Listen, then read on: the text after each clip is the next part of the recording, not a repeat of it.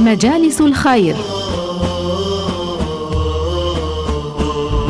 برنامج أسبوعي نستضيف فيه أحد المشايخ الأجلاء من دار الفتوى في أستراليا ليحدثنا عن أمور دينية واجتماعية يحتاج إليها كل مسلم.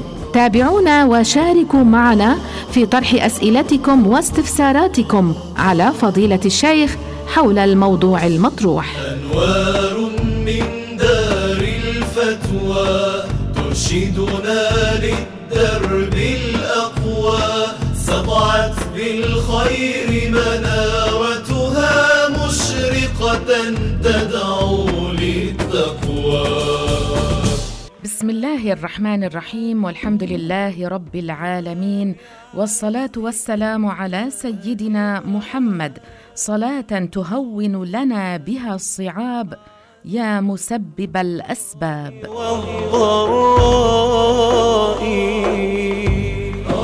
أهلا وسهلا بكم مستمعينا الكرام في هذا اللقاء المباشر على الهواء. مجالس الخير يطل عليكم اليوم.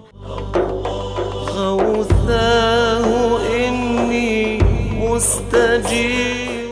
نرحب معنا بالاستديو بفضيلة الشيخ بلال حميسي. السلام عليكم فضيلة الشيخ. وعليكم السلام ورحمة الله تعالى وبركاته. بارك الله فيكم وبجهودكم التي تبذلونها في نصرة هذا الدين، ونسأل الله تعالى أن يجعلها في ميزان حسناتكم. آمين. بارك الله فيك وأهلا وسهلا بكم. الحديث عن معجزة الإسراء والمعراج بعد أيام قليلة، هذه الذكرى تعود إلينا، فلو تعرف لنا بداية فضيلة الشيخ المعجزة.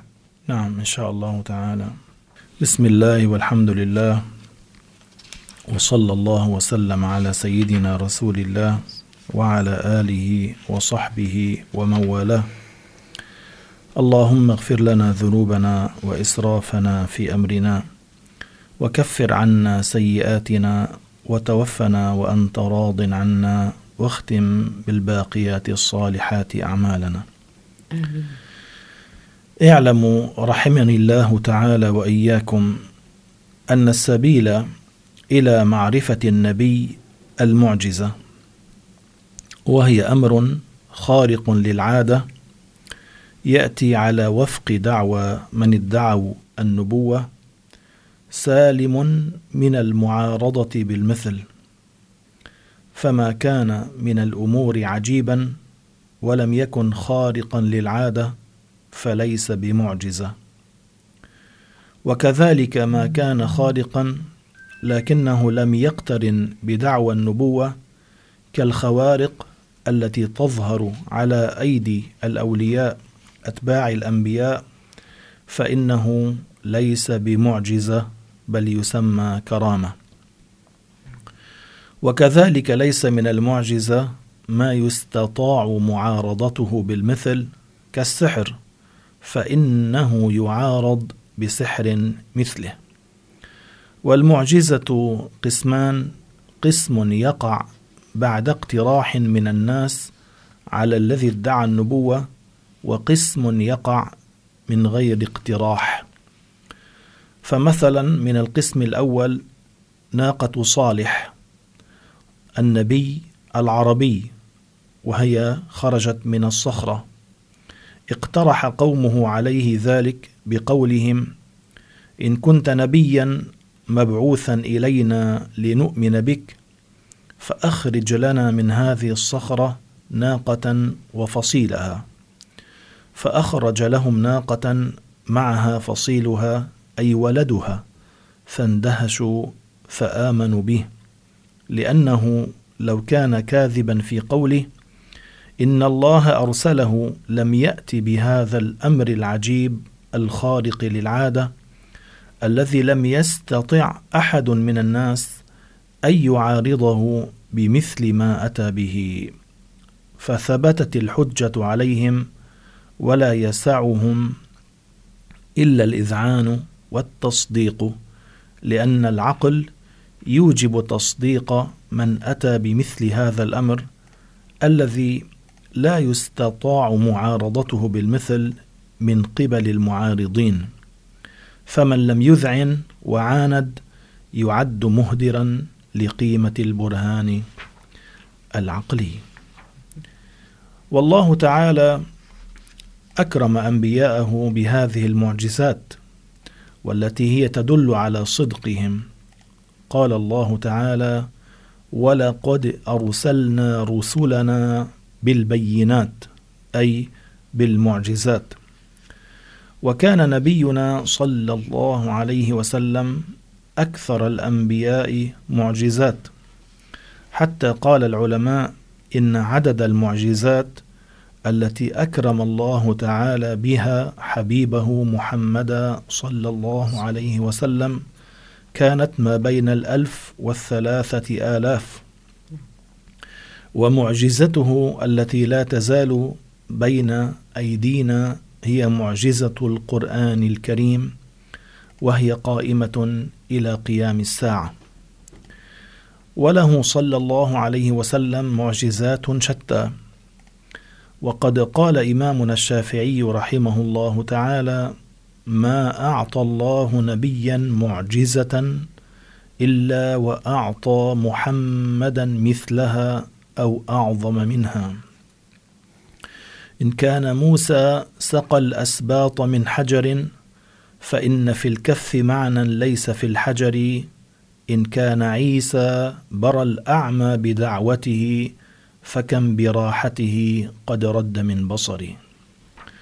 ومن جملة معجزاته صلى الله عليه وسلم الإسراء والمعراج. هذه المعجزة التي تمت في شهر رجب، وذلك قبل الهجرة النبوية المباركة. طيب، ما الدليل على معجزة الإسراء والمعراج؟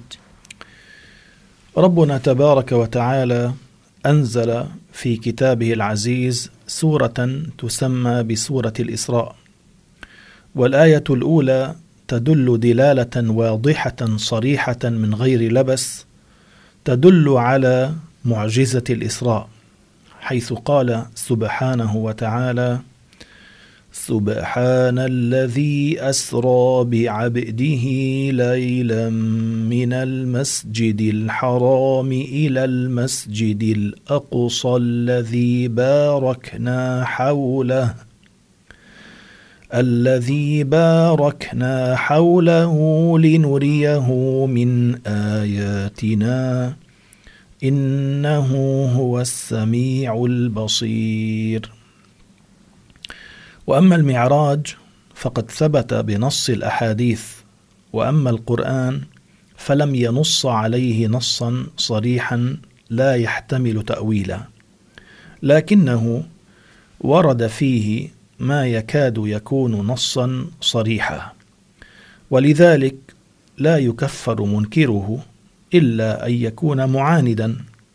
وأما الإسراء فمنكره مكذب لصريح القرآن، فالإسراء قد جاء فيه النص الصريح الذي ذكرناه في قوله تعالى: سبحان الذي أسرى بعبده ليلا من المسجد الحرام إلى المسجد الأقصى.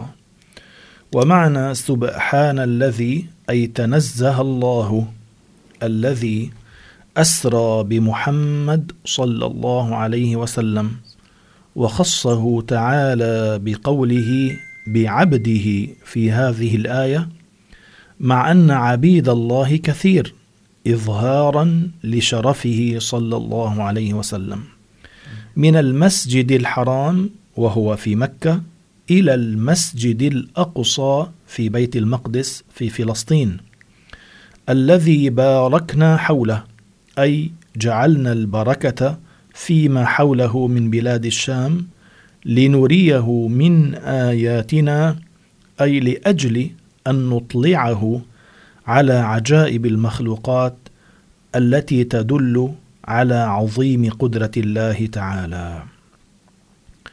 وسمي المسجد الحرام كذلك لحرمته أي لشرفه على غيره من المساجد.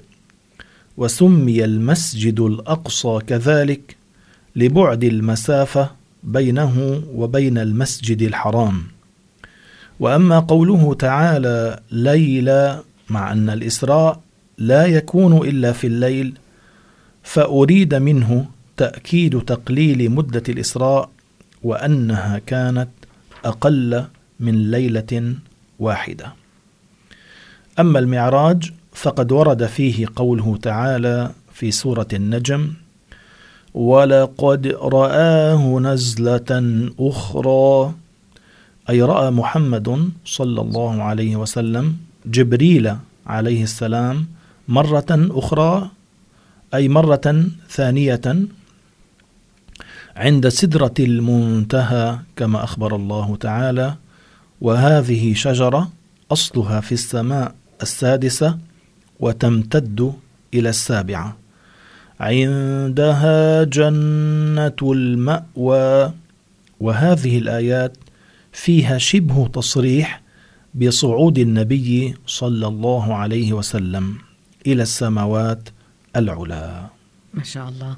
طيب فضيلة الشيخ، من أين بدأت رحلة الإسراء؟ وماذا رأى النبي عليه الصلاة والسلام من العجائب؟ أولا، النبي صلى الله عليه وسلم كان في مكة المكرمة كما أخبر الله تعالى سبحان الذي أسرى بعبده ليلا من المسجد الحرام إلى المسجد الأقصى.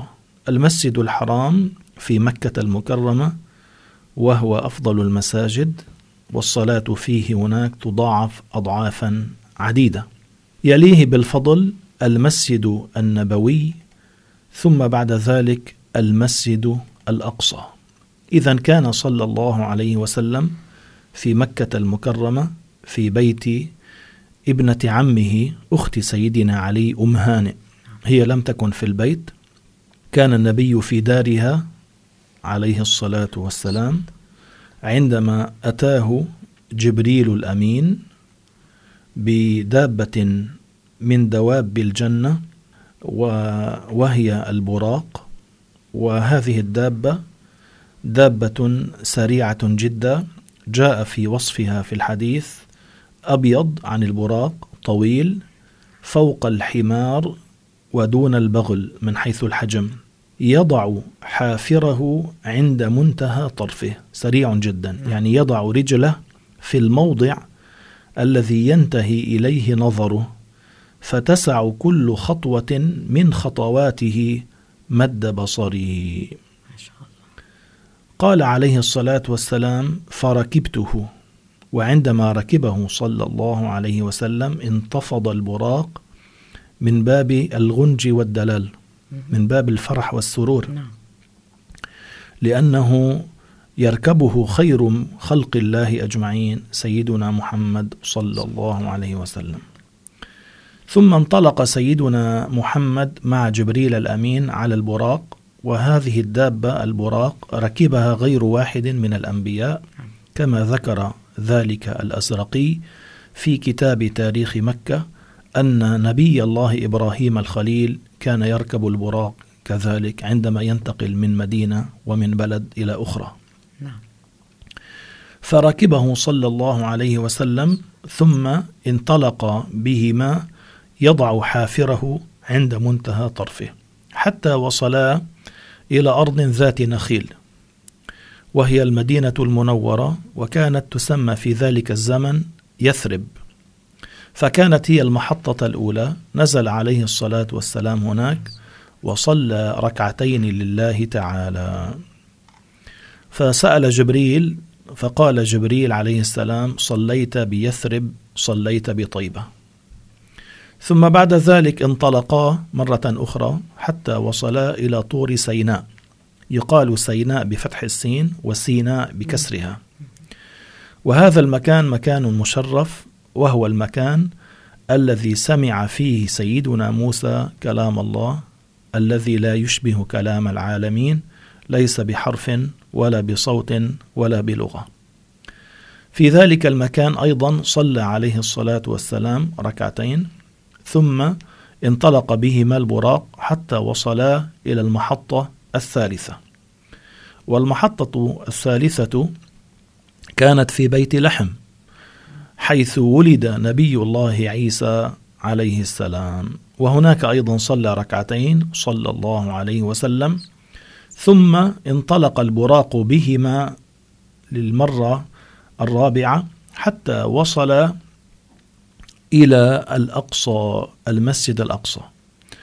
وليعلم أن المسجد الأقصى هو من بناء سيدنا آدم عليه السلام، هو بنى الكعبة المشرفة، إن أول بيت وضع للناس للذي ببكة كما أخبر الله تعالى في القرآن.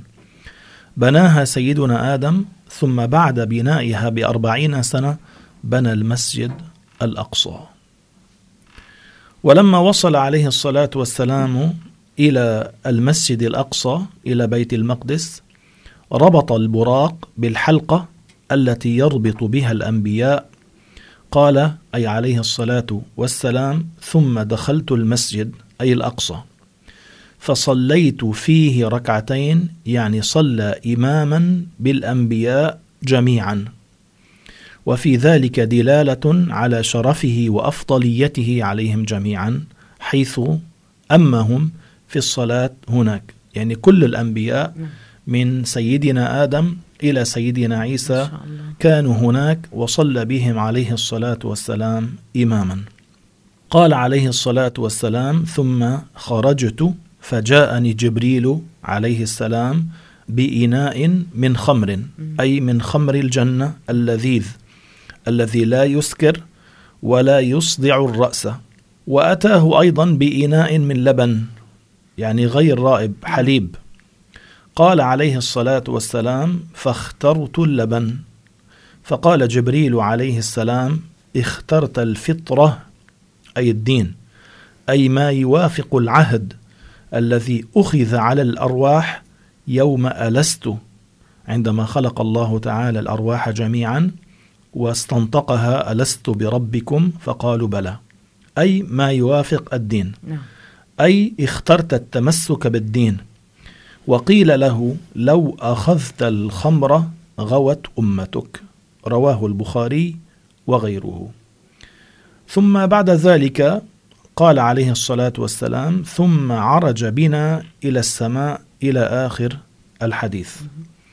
وفي الحديث دليل على أن الإسراء والمعراج كانا في ليلة واضحة واحدة، وكان الإسراء والمعراج بالروح وبالجسد يقظة، إذ لم يقل أحد إنه صلى الله عليه وسلم وصل إلى بيت المقدس ثم نام. هذا بالنسبة لهذه الرحلة المباركة التي بدأت في مكة المكرمة وانتهت في المسجد الأقصى، ومن هناك المعراج الذي سنتكلم عنه فيما بعد إن شاء الله تعالى. بارك الله فيك فضيلة الشيخ. سنتابع معك وماذا رأى النبي عليه السلام خلال إسرائه، فلو تتفضل فضيلة الشيخ وتتابع عن ماذا رأى النبي عليه الصلاة والسلام خلال إسرائه. هو النبي عليه الصلاة والسلام رأى العجائب في رحلة الإسراء والمعراج، وهذا ما أشارت إليه الآية الكريمة: لنريه من آياتنا، أي لنطلعه على العجائب. ومن جملة ما رآه صلى الله عليه وسلم في إسرائه فقط، الآن نتكلم كما ذكرت عن الإسراء، رأى الدنيا بصورة عجوز، وفي ذلك إشارة إلى أن هذه الدنيا لا تستحق العناء. وقد قال النبي صلى الله عليه وسلم: ما لي وللدنيا وما للدنيا وما لي، إنما أنا كراكب استظل تحت شجرة ثم راح وتركها. فالدنيا لا تستحق العناء والتعب، ولو كانت تساوي عند الله جناح بعوضة ما سقى منها الكافر شربة ماء. ورأى صلى الله عليه وسلم شيئا متنحيا عن الطريق، وهو إبليس، رآه متشكلا، لأن الله تعالى أخبر أن إبليس وقبيله لا يرون على الصورة الحقيقية في هذه الدنيا، حيث قال سبحانه: إنه أي إبليس يراكم هو وقبيله من حيث لا ترونهم. فنحن لا نستطيع أن نراهم على الصورة الحقيقية التي خلقوا عليها، لكن إن تشكلوا نراهم. فرآه صلى الله عليه وسلم متنحي عن الطريق، ولم يستطع إبليس أن يقترب من النبي لأن هيبته صلى الله عليه وسلم غلبته. ورأى عليه الصلاة والسلام قوما ترضخ أي تكسر رؤوسهم بالصخر ثم تعود كما كانت، ثم تكسر ثم تعود كما كانت، وهكذا. فسأل عليه الصلاة والسلام جبريل: يا جبريل من هؤلاء؟ فقال: هؤلاء الذين كانت رؤوسهم تتثاقل عن تأدية الصلاة، أي يذهبون إلى النوم تاركي الفرائض من الصلوات، ما بيصلوا المغرب ولا بيصلوا العشاء، بيروحوا على النوم من غير صلاة. فهؤلاء ذنبهم كبير عند الله تبارك وتعالى. ورأى عليه الصلاة والسلام شاربي الخمر. كيف رآهم؟ رأى قوما يشربون من الصديد الخارج من أدبار الزنات والعياذ بالله. فقال سيدنا محمد عليه الصلاة والسلام لجبريل: يا جبريل من هؤلاء؟ فقال: هؤلاء شاربو الخمر المحرم في الدنيا،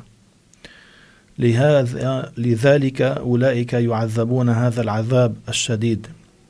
وهذه طبعا صور خلقها الله تبارك وتعالى فرآها النبي عليه الصلاة والسلام، تدل على فداحة هذا الذنب الذي كانوا يرتكبونه.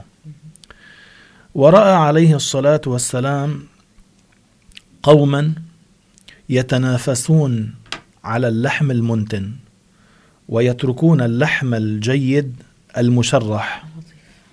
فقال عليه الصلاة والسلام: يا جبريل من هؤلاء؟ فقال: هؤلاء الذين يقربون الحرام ويأتونه ويتركون الحلال، هؤلاء هم الزنات، يتركون الحلال أي الزواج ويقربون الزنا والعياذ بالله، وهو من كبائر الذنوب. ورأى قوما يسرحون كالأنعام وعلى عوراتهم رقاع صغيرة. فقال سيدنا محمد صلى الله عليه وسلم سائلا جبريل: من هؤلاء يا جبريل؟ فقال: هؤلاء مانع الزكاة، كانوا يمتنعون عن دفع الزكاة الواجبة. ورأى قوما يخمشون وجوههم وصدورهم بأظفار نحاسية من نحاس. فقال: من هؤلاء؟ فقال: هؤلاء الذين يغتابون المسلم ويمزقون فراه. والغيبة هي ذكرك أخاك المسلم بما يكره بما فيه في خلفه. وهذه الأمراض أمراض معاصي اللسان كثيرة جدا، منها الغيبة. وقد قال الله تعالى في كتابه العزيز: ولا يغتب بعضكم بعضا أيحب أحدكم أن يأكل لحم أخيه ميتا فكرهتموه.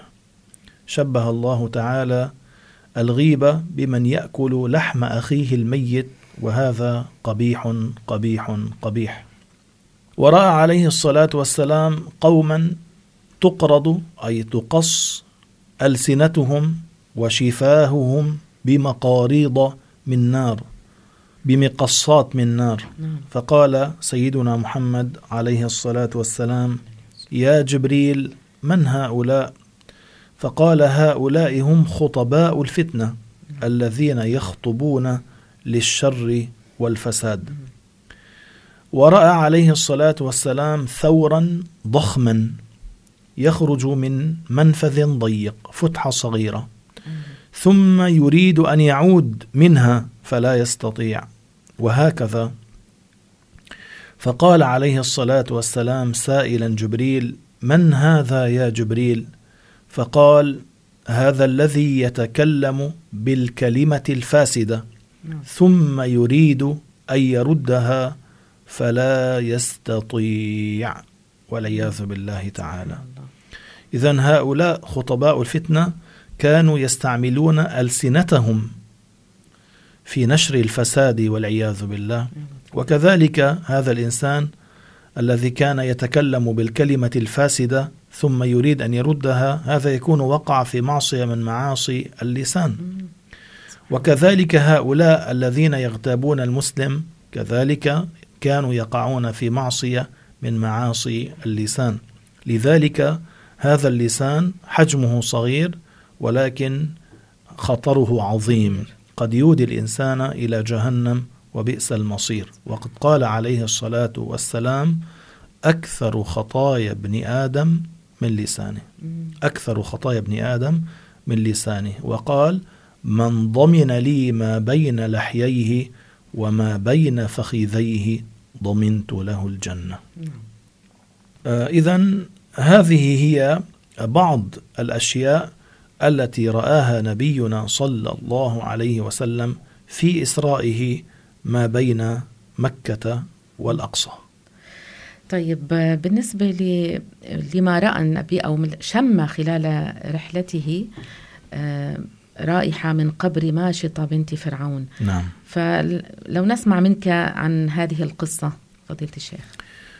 هذه المرأة كانت مؤمنة بالله ربا وبسيدنا موسى نبيا ورسولا، ولكن كانت تكتم إيمانها، وكانت وظيفتها أنها تعمل في قصر فرعون، وكانت وظيفتها بالتحديد أنها تمشط رأس بنت فرعون.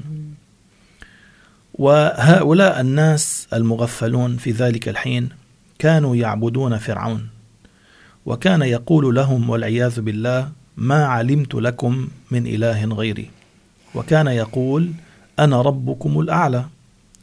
وبنت فرعون كانت على هذه العقيدة الفاسدة، تعتقد أن أباها هو الله والعياذ بالله. فمرة كانت هذه الماشطة المسلمة المؤمنة التي كانت تكتم إيمانها تمشط رأس بنت فرعون، فسقط المشط من يدها، فأرادت أن تتناوله، فقالت: بسم الله، وأمسكت بالمشط. ابنة فرعون سمعتها تقول بسم الله، فقالت لها مستغربة: أولك رب إله غير أبي؟ فقالت لها الماشطة بلسان المتوكل على الله: ربي ورب أبيك هو الله. ما خافت منها. فذهبت هذه البنت إلى فرعون وقالت له: هذه الماشطة تعبد إلها غيرك. فغضب فرعون غضبا شديدا، وأمر الجنود أن يحضروا هذه الماشطة ويحضروا أولادها. ثم أتى بوعاء كبير ملأه ماء في منتهى الغليان، ويقال صب عليه من الزيت ليكون أحمى. يا لطيف. ثم بعد ذلك أتى بها وبأولادها أمام هذا الوعاء الذي فيه الماء المغلي في منتهى الغليان وكذلك الزيت، وقال لها: إن لم ترجعي عن دينك ألقيت بك وبأولادك في هذا الماء المغلي. فلم تتراجع. فماذا فعل فرعون الطاغية؟ أمسك الولد الأول ورمى به في الماء، فلما نزل الولد في الماء انفصل اللحم عن العظم أمامها، أمام عينيها.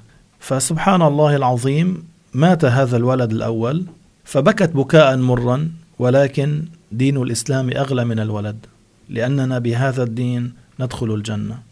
ثم قال لها: أترجعين عن دينك وإلا ألقيت بالآخر؟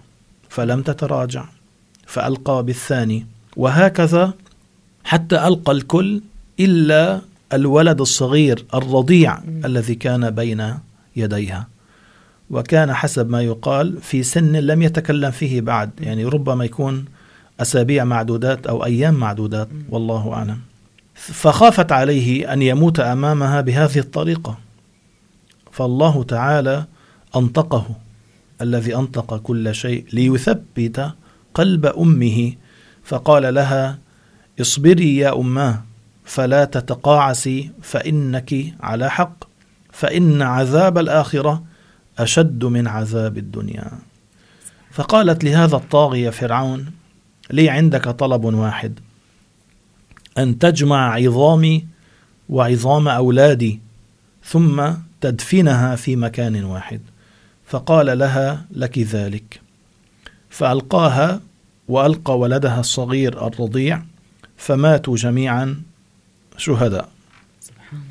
ثم جمع العظام، نفذ لها وصيتها ودفنها في مكان واحد. وبعد مئات من السنين عندما أسري بطه الأمين صلى الله عليه وسلم شم رائحة طيبة تخرج من هذا القبر وكأنها تحييه صلى الله عليه وسلم.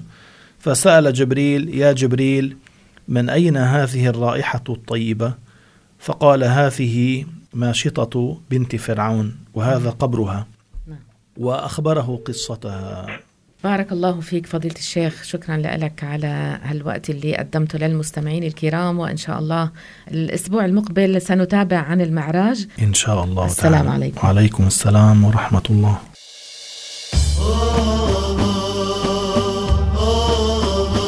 مجالس الخير،